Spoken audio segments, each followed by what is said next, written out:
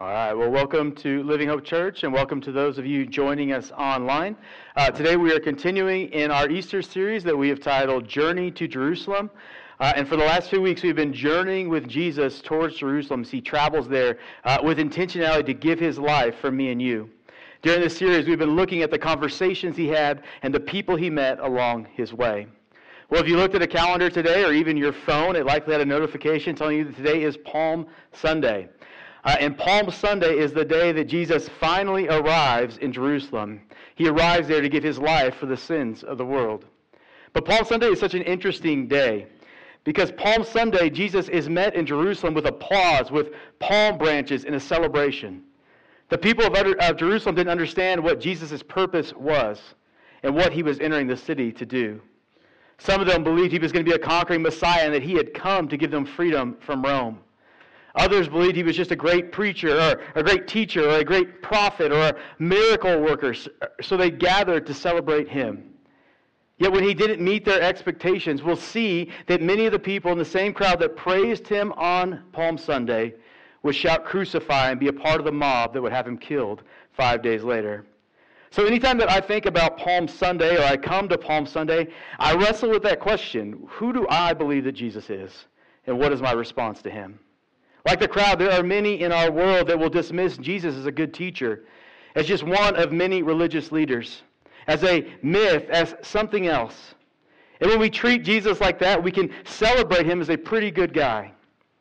But the problem is, Jesus didn't claim to be any of those things. Jesus came and he claimed to be God. He claimed to be the Messiah. And it was that claim that angered the crowd on that day, and it is that claim, that truth that we still wrestle with today. So for the message, we're going to be in Matthew chapter 27, and we're going to wrestle with who Jesus said he was, and then what is our response to Jesus. We're going to do this through one of his final conversations with a man named Pilate, and then we're going to see our faith story in the life of a man named Barabbas. So we're in Matthew chapter 27, verses 11 through 26. Matthew writes, "Meanwhile, Jesus stood before the governor, and the governor asked him, 'Are you the king of the Jews?' 'You have said so,' Jesus replied. When he was accused by the chief priests and the elders, he gave no answer. Then Pilate asked him, 'Don't you hear the testimony they are bringing against you?' But Jesus made no reply, not even to a single charge, to the great amazement of the governor. Now it was the governor's custom at the festival to release a prisoner chosen by the crowd. At that time they had a well-known prisoner whose name was Jesus Barabbas. So when the crowd had gathered, Pilate asked them, 'Which one do you want me to release to you, Barabbas or Jesus, who is called the Messiah?' For he knew it was out of self-interest that they had handed Jesus over to him. While Pilate was sitting on the judge's seat, his wife sent him this message: 'Don't have anything to do with that innocent man, for I have suffered a great deal today in a dream because of him.' But the chief priests and the elders persuaded the crowd to ask for Barabbas and to have Jesus executed. 'Which of the two do you want me to release to you?' asked the governor. 'Barabbas,' they answered. 'What shall I do then with Jesus, who is called the Messiah?' Pilate asked. They all answered, 'Crucify him.' 'Why? What crime has he committed?' asked Pilate. But they all shouted louder, 'Crucify him.' When Pilate saw that he was getting nowhere, but that instead an uproar was starting, he took water and washed his hands in front of the crowd. 'I am innocent of this man's blood,' he said. 'It is your responsibility.' All the people answered, 'His blood is on us and on our children.' Then he released Barabbas to them, but he had Jesus flogged and handed him over to be crucified." Let's pray. Dear Heavenly Father, as we walk through this series, Lord, we are so thankful, and just I am amazed at Jesus' faithful just intentionality to go to the cross on our behalf.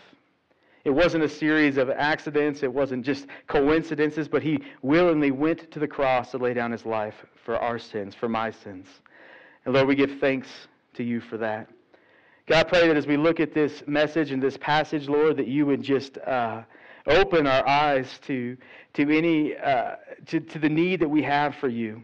And if there's anyone here that doesn't know you, that you would open their eyes and their heart to their need for you.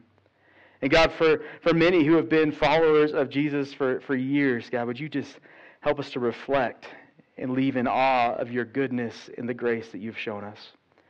God, we love you and we praise you. In your name we pray. Amen. So to begin, let me provide just a little bit of context for this conversation. If you're familiar with the Easter timeline, this trial happens after Jesus has been arrested in the garden. And by the time that Jesus arrives in front of Pontius Pilate, the governor, he has already appeared before 3 different religious courts. He's appeared before Annas, the former high priest, Caiaphas, the current high priest, and the Sanhedrin, or the governing body of the Jews. And these religious courts have found Jesus guilty on the count of blasphemy, or the count of claiming to be God. But the religious courts, they don't have the capability to just have Jesus executed. So the Jewish leaders then take Jesus before Pilate, the Roman governor, in a continued effort to have him killed. And so if you remember the timeline, Jesus is going to have to be killed by dusk on Friday night. So this is happening likely early Friday morning. Jesus is hours from going to the cross when this trial, this conversation occurs with Pilate. So the Jewish religious courts, they find him guilty of blasphemy, but they know that Pilate's not going to care about that. So they trump up charges of treason, of insurrection, of being a rival king, and a threat to Caesar. Pilate didn't care about blasphemy, but he did care about peace in his province, and he did care about keeping his job. Historian Josephus tells us that Pilate's job was in jeopardy at this time when the trial happens. And if chaos were to break out, it could have cost him his job, or worse, his life. You see, when Pilate took over as governor of Judea and Samaria, one of the first things he did was he wanted to make the city Roman. And so he brought in all these images of the governor and he placed them all over the holy city. He then seized the money in the temple treasury to build an aqueduct in the city. And these 2 events enraged the Jews. In addition to this, Pilate ambushed the Jewish rebels, and he had many of them killed as they opposed his leadership. So the Jews, instead of taking their complaints to Pilate, they went around him to his boss, and so Pilate was under pressure. He was on a short rope because of all this controversy. In addition to Pilate's troubles, it was the Passover festival, so the population of Jerusalem is swollen at this time. Historians tell us that during the festivals, the population of Jerusalem would quintuple in size. So during these festivals, Pilate and the government, they were constantly on the lookout for any sort of trouble that these Jews might be causing, or any way they might be trying to overthrow their rule. Pilate's job was to keep things calm and under control in Jerusalem, and he knew that would be tested during the Passover festival. The great preacher W.A. Criswell described Pilate like this. He said he was a man without dedication to justice. He lived in a world of self-serving self-interest. Whatever ministered to the fortune of Pilate was what he chose to do, even though he was the ruler of the people and supposed to stand for justice in the name of the Roman Empire.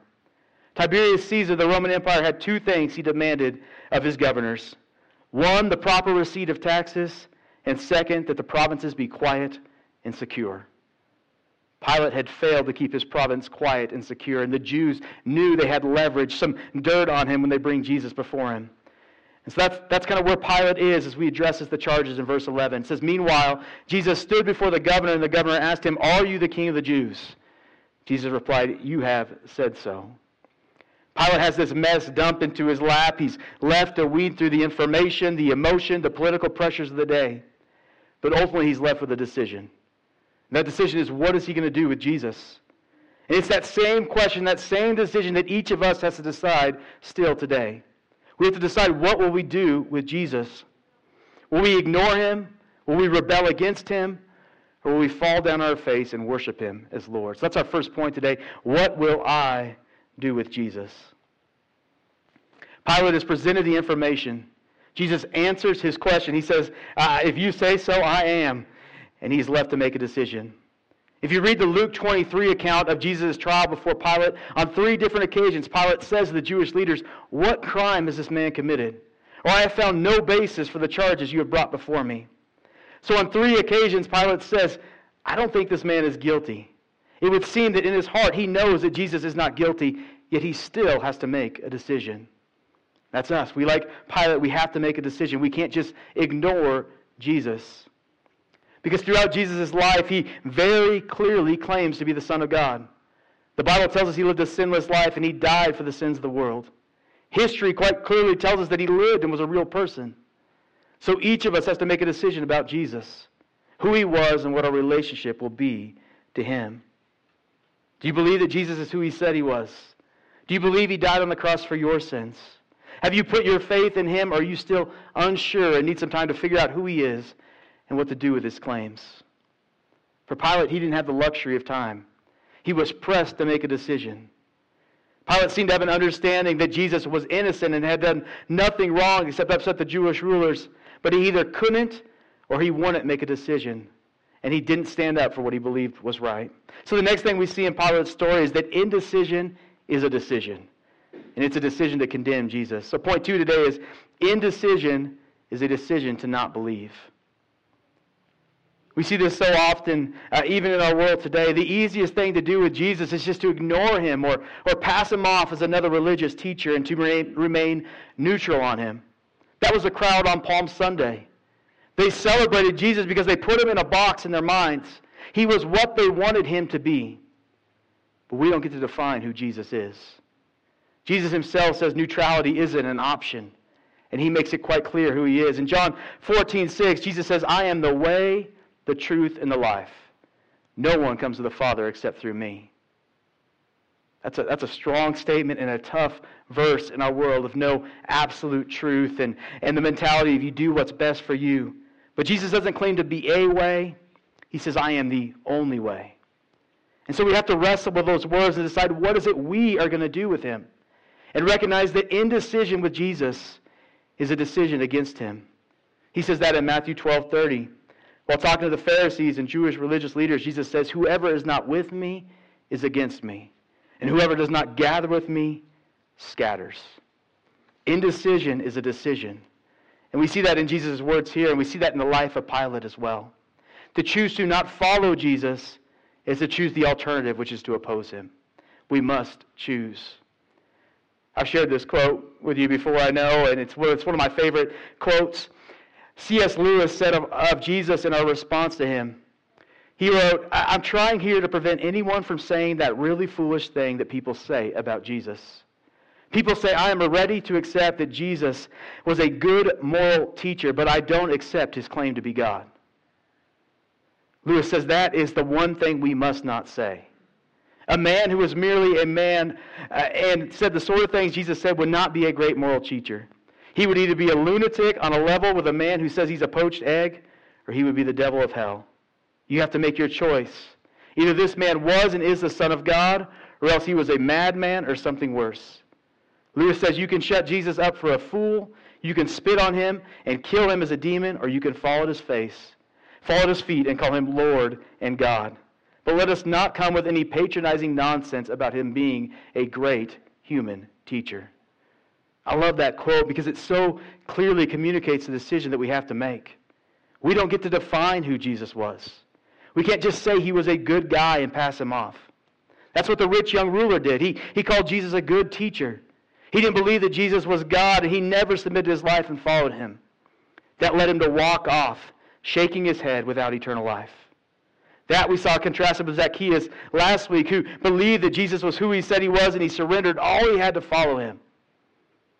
And to that, Jesus said salvation, eternal life had come to Zacchaeus. There is no middle ground. We have to take seriously Jesus' claims about himself. He is either our Savior, our Messiah, and we submit all we have to follow him, or we deem him a liar and we go our own way without his promise of salvation and eternal life. Lewis clearly communicates there's no middle ground with Jesus. He's either God or a lunatic or a liar. And as hearers of the word, we must make a decision. Will we follow him and call him Lord of our lives, or will we go our own way believing him a fool or a liar? So the question we're left with is, what will you do with Jesus? Let's go back to Pilate as he wrestles with his decision. When we understand kind of the background of Pilate, we get a little understanding and some compassion for the tough spot he's in. If he stands up for what he believes is the truth, that Jesus is innocent, he faces some real world problems in the immediate. A decision to believe Jesus could mean political, social, and career suicide. But at the same time, he seems to know what is right and what he should do, but he can't muster the courage to do it. His lack of courage and inability to do what is right will leave him one of the most famous men in world history. But not for what he did right, but instead for condemning the Son of God.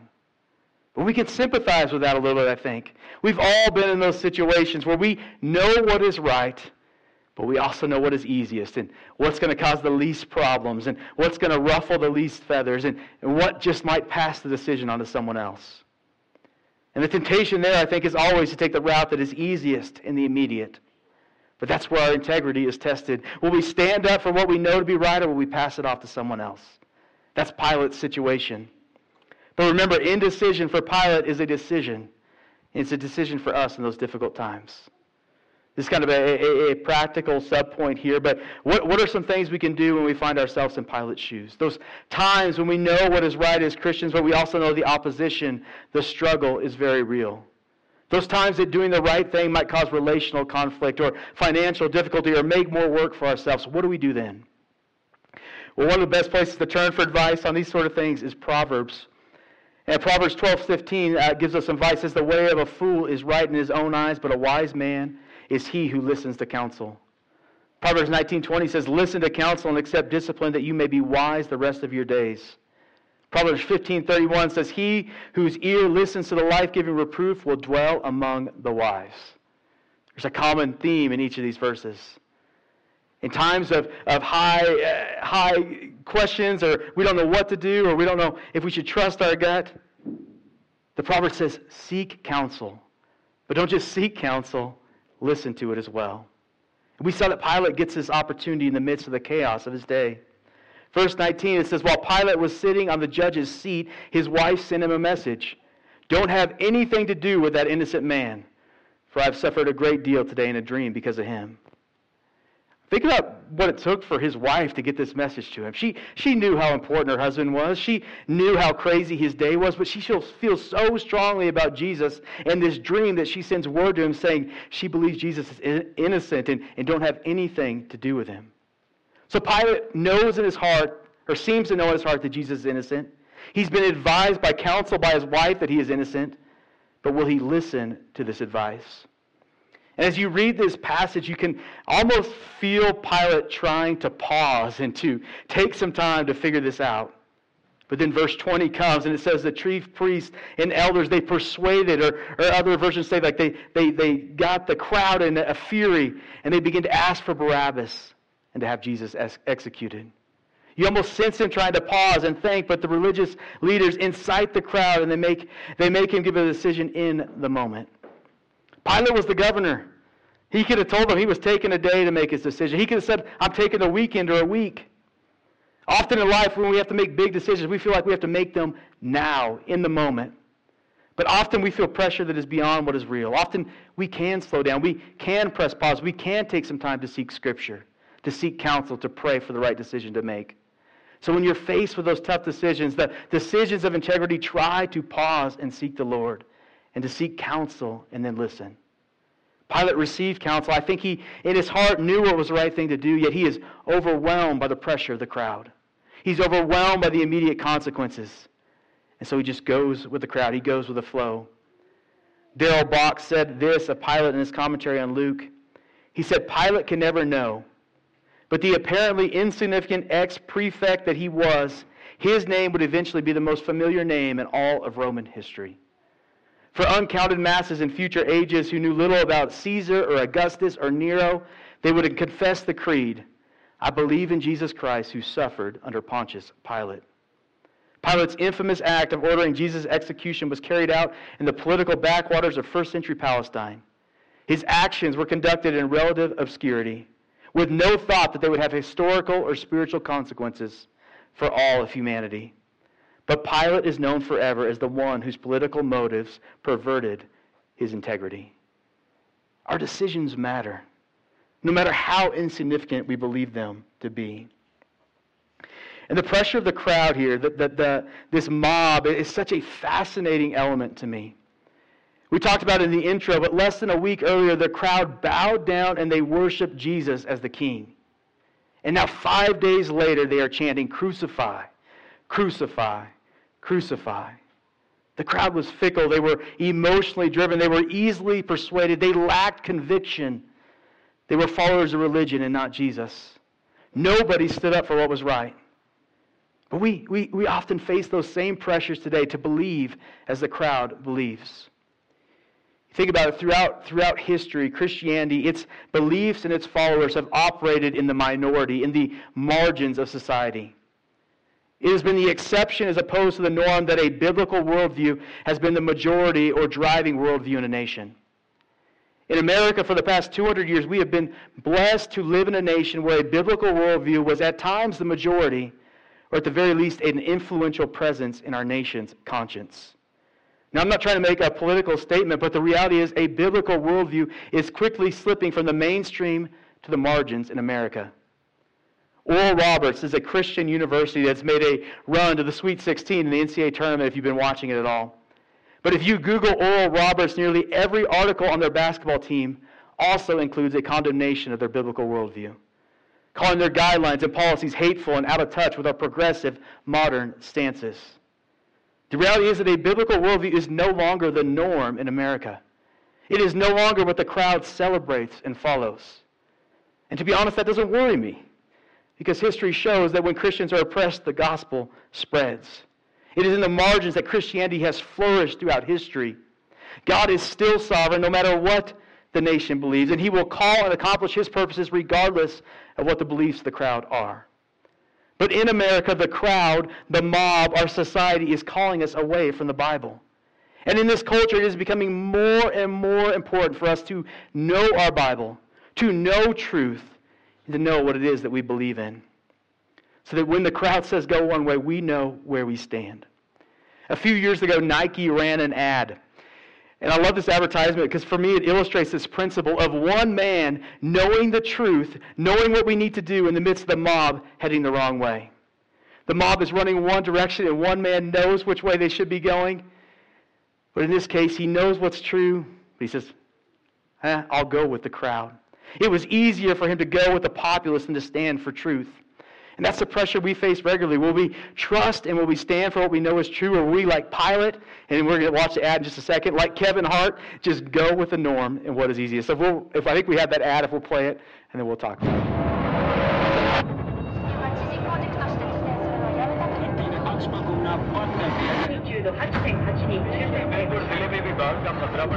Dramatic new developments in the top story of the day. The world has stopped turning on its axis. I repeat, the world has stopped turning. This is a crisis the likes of which planet Earth has never seen.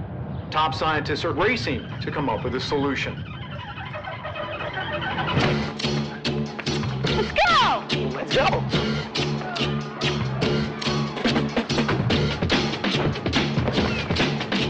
The idea is that the power of the foot will propel the planet back into its proper motion. In a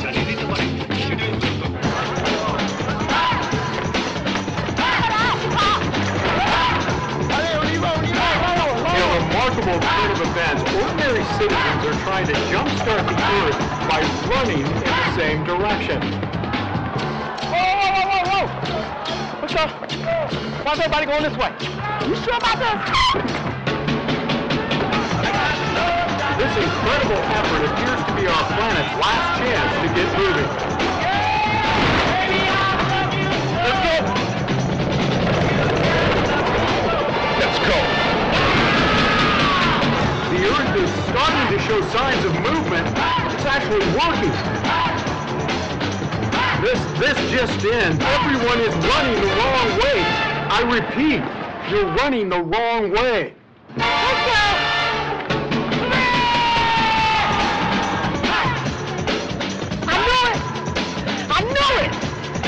I was right. We got to do the whole thing again.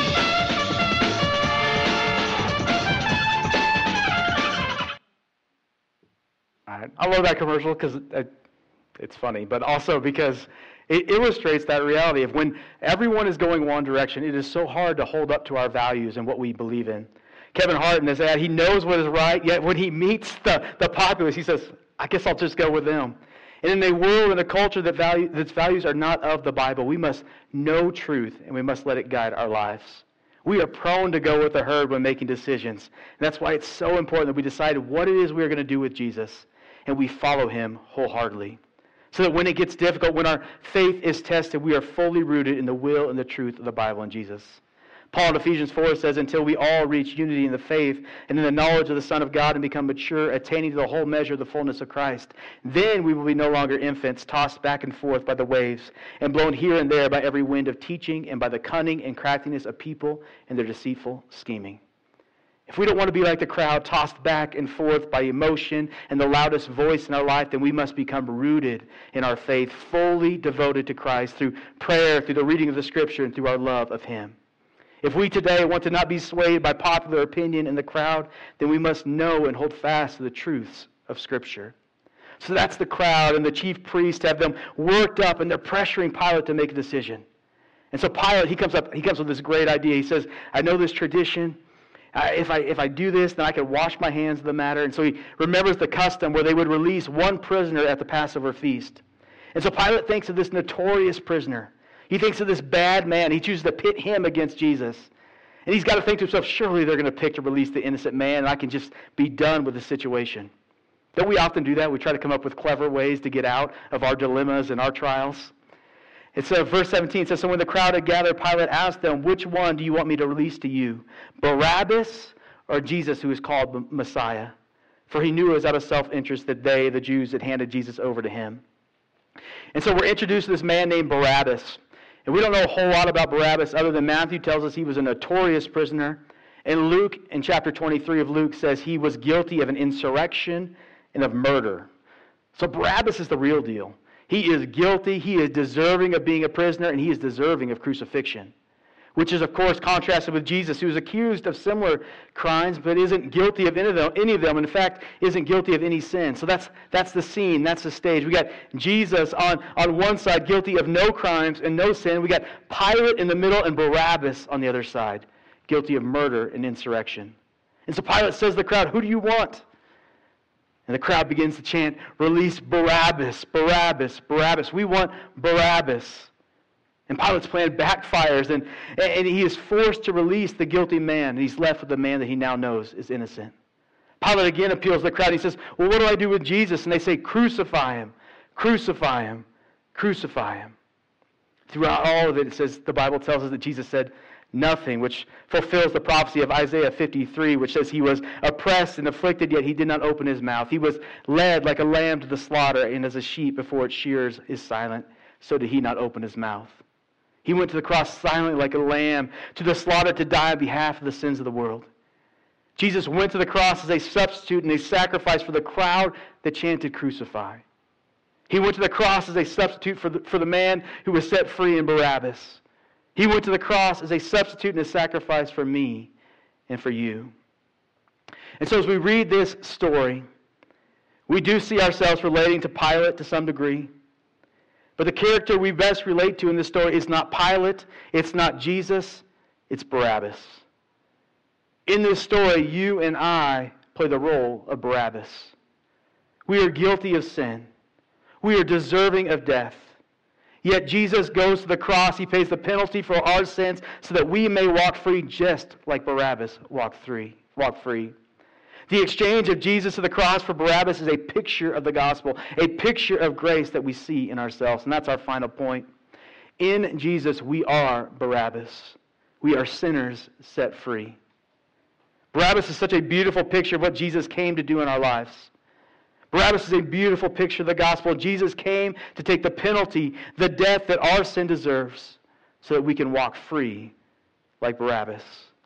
The Bible says we've all sinned. We've all done things that go against God or wrong against God. And Romans 6:23 says the wage or the consequence of that sin is death. But then Romans 6:23 goes on to say, but the gift of God is eternal life in Christ Jesus our Lord.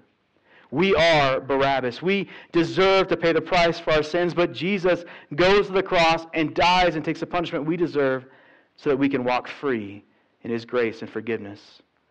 Paul in Romans 5 writes, you see, at just the right time when we were still powerless, Christ died for the ungodly. Very rarely will anyone die for a righteous person, though for a good person someone might possibly dare to die. But God demonstrates His own love for us in this: while we were still sinners, Christ died for us.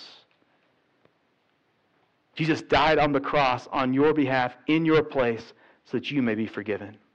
God treated Jesus like Barabbas. He treated Jesus like our sin deserves so that he can treat us like Jesus. We can be forgiven because of Jesus and his sacrifice and his blood shed on the cross. Our salvation, our eternal life is not dependent on us. It's not dependent on our works. It's not dependent on our discipline. It's not dependent on our church attendance. It's not dependent on anything that we can do. But it's fully dependent on what Jesus did on the cross on our behalf. That is grace, and that is the good news of the gospel. So we're each left with a decision. Jesus said he was God. He said he was the Messiah. He said that he was the only way to heaven. He went to the cross to die for the sins of the world, which means your sins and my sins. He was resurrected 3 days later. And he offers you grace, which means if you follow him, you inherit his righteousness, his sinlessness, his life, his forgiveness, as opposed to the death and consequence that our sin deserves. But you have to believe and you have to ask for his forgiveness. So what will you or what have you done with Jesus? Do you believe? Have you surrendered your life to follow him? Have you released your idols because you believe that he is better, like we saw Zacchaeus do?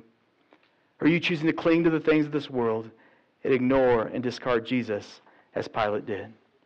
So what will you do with Jesus? We're going to give you a few minutes just to respond, and then we're going to have the opportunity to take the Lord's Supper. The Lord's Supper is a time where we just take a cracker and some juice, and we remember Jesus' sacrifice on the cross on our behalf. And so what we'd ask is when we take the Lord's Supper, Melinda's going to come and she's going to play for us. I'm going to pray for us, and then you're just going to have a few minutes just to sit and to reflect. And then when you're ready, you can come and just grab the elements and take them back to the seat, and we'll take them together. We believe that this is something that is reserved for those that are followers of Jesus, so that's you. Please join us.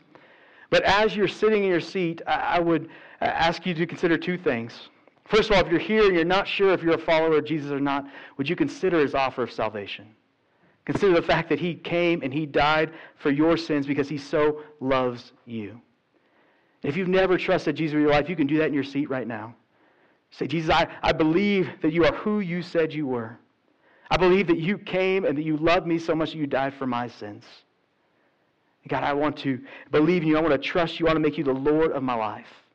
If you surrender your heart and you follow him, the Bible says you will be saved.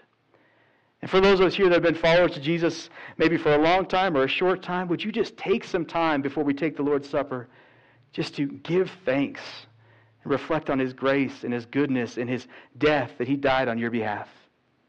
Would you give thanks and just reflect in that grace? And then if there is sin in your life, are there idols that you're clinging to, would you release them to him? So I'm going to pray for us. Melinda will come, and then when you're ready, you can come and take the elements. Dear Lord, we thank you for your willingness to go to the cross and to die on our behalf. And God, I pray that if there is anyone here that doesn't know you, Lord, that you would open their eyes and their heart to their need for you. That you would open their eyes and their hearts to who you are and the fact that you loved them so much that you went to the cross to die on their behalf. And God, I pray if there's someone here that knows that, Lord, that you would give them the courage to repent today, to turn and to follow you with their life, to ask their questions, to investigate who you are, to do whatever it is they need to do to make you Lord of their life.